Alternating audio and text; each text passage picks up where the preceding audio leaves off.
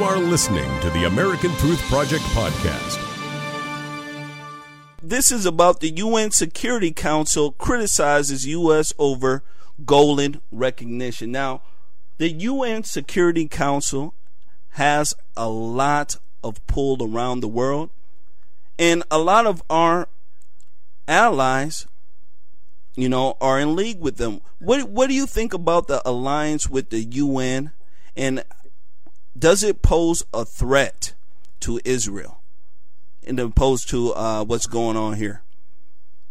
I am not a big fan of kangaroo court diplomacy, which is what the UN is.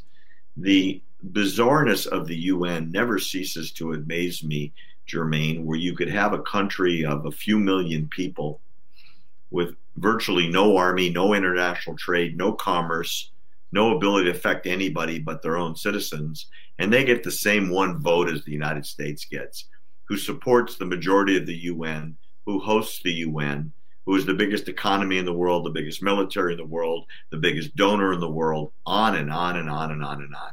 That's what has run crazy at the UN.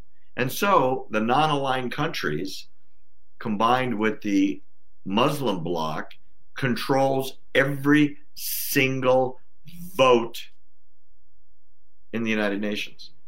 Every vote. So before anything is being introduced, the votes are already counted, Jermaine, and it's the inmates running the asylum. No joke.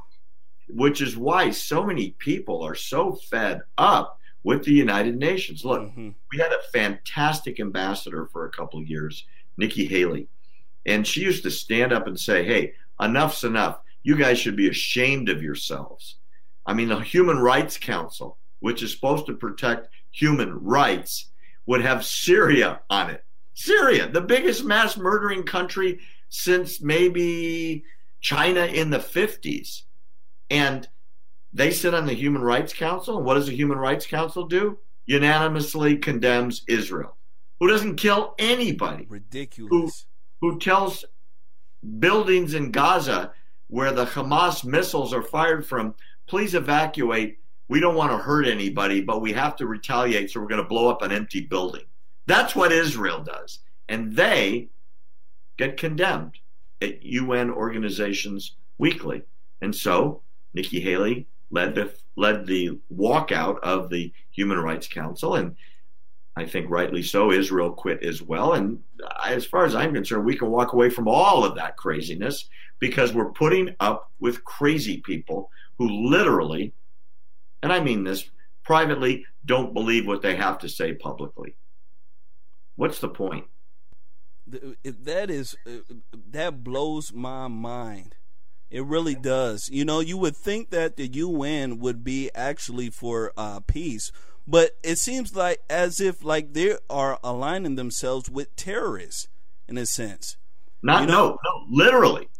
Word for word, you're correct. Absolutely, you're correct. Thanks for listening to the American Truth Project, a 501c3 nonprofit. Please subscribe to our podcast and follow us on our social media channels to stay plugged in to the truth. Go to americantruthproject.org and subscribe to our newsletter to stay informed on the latest news.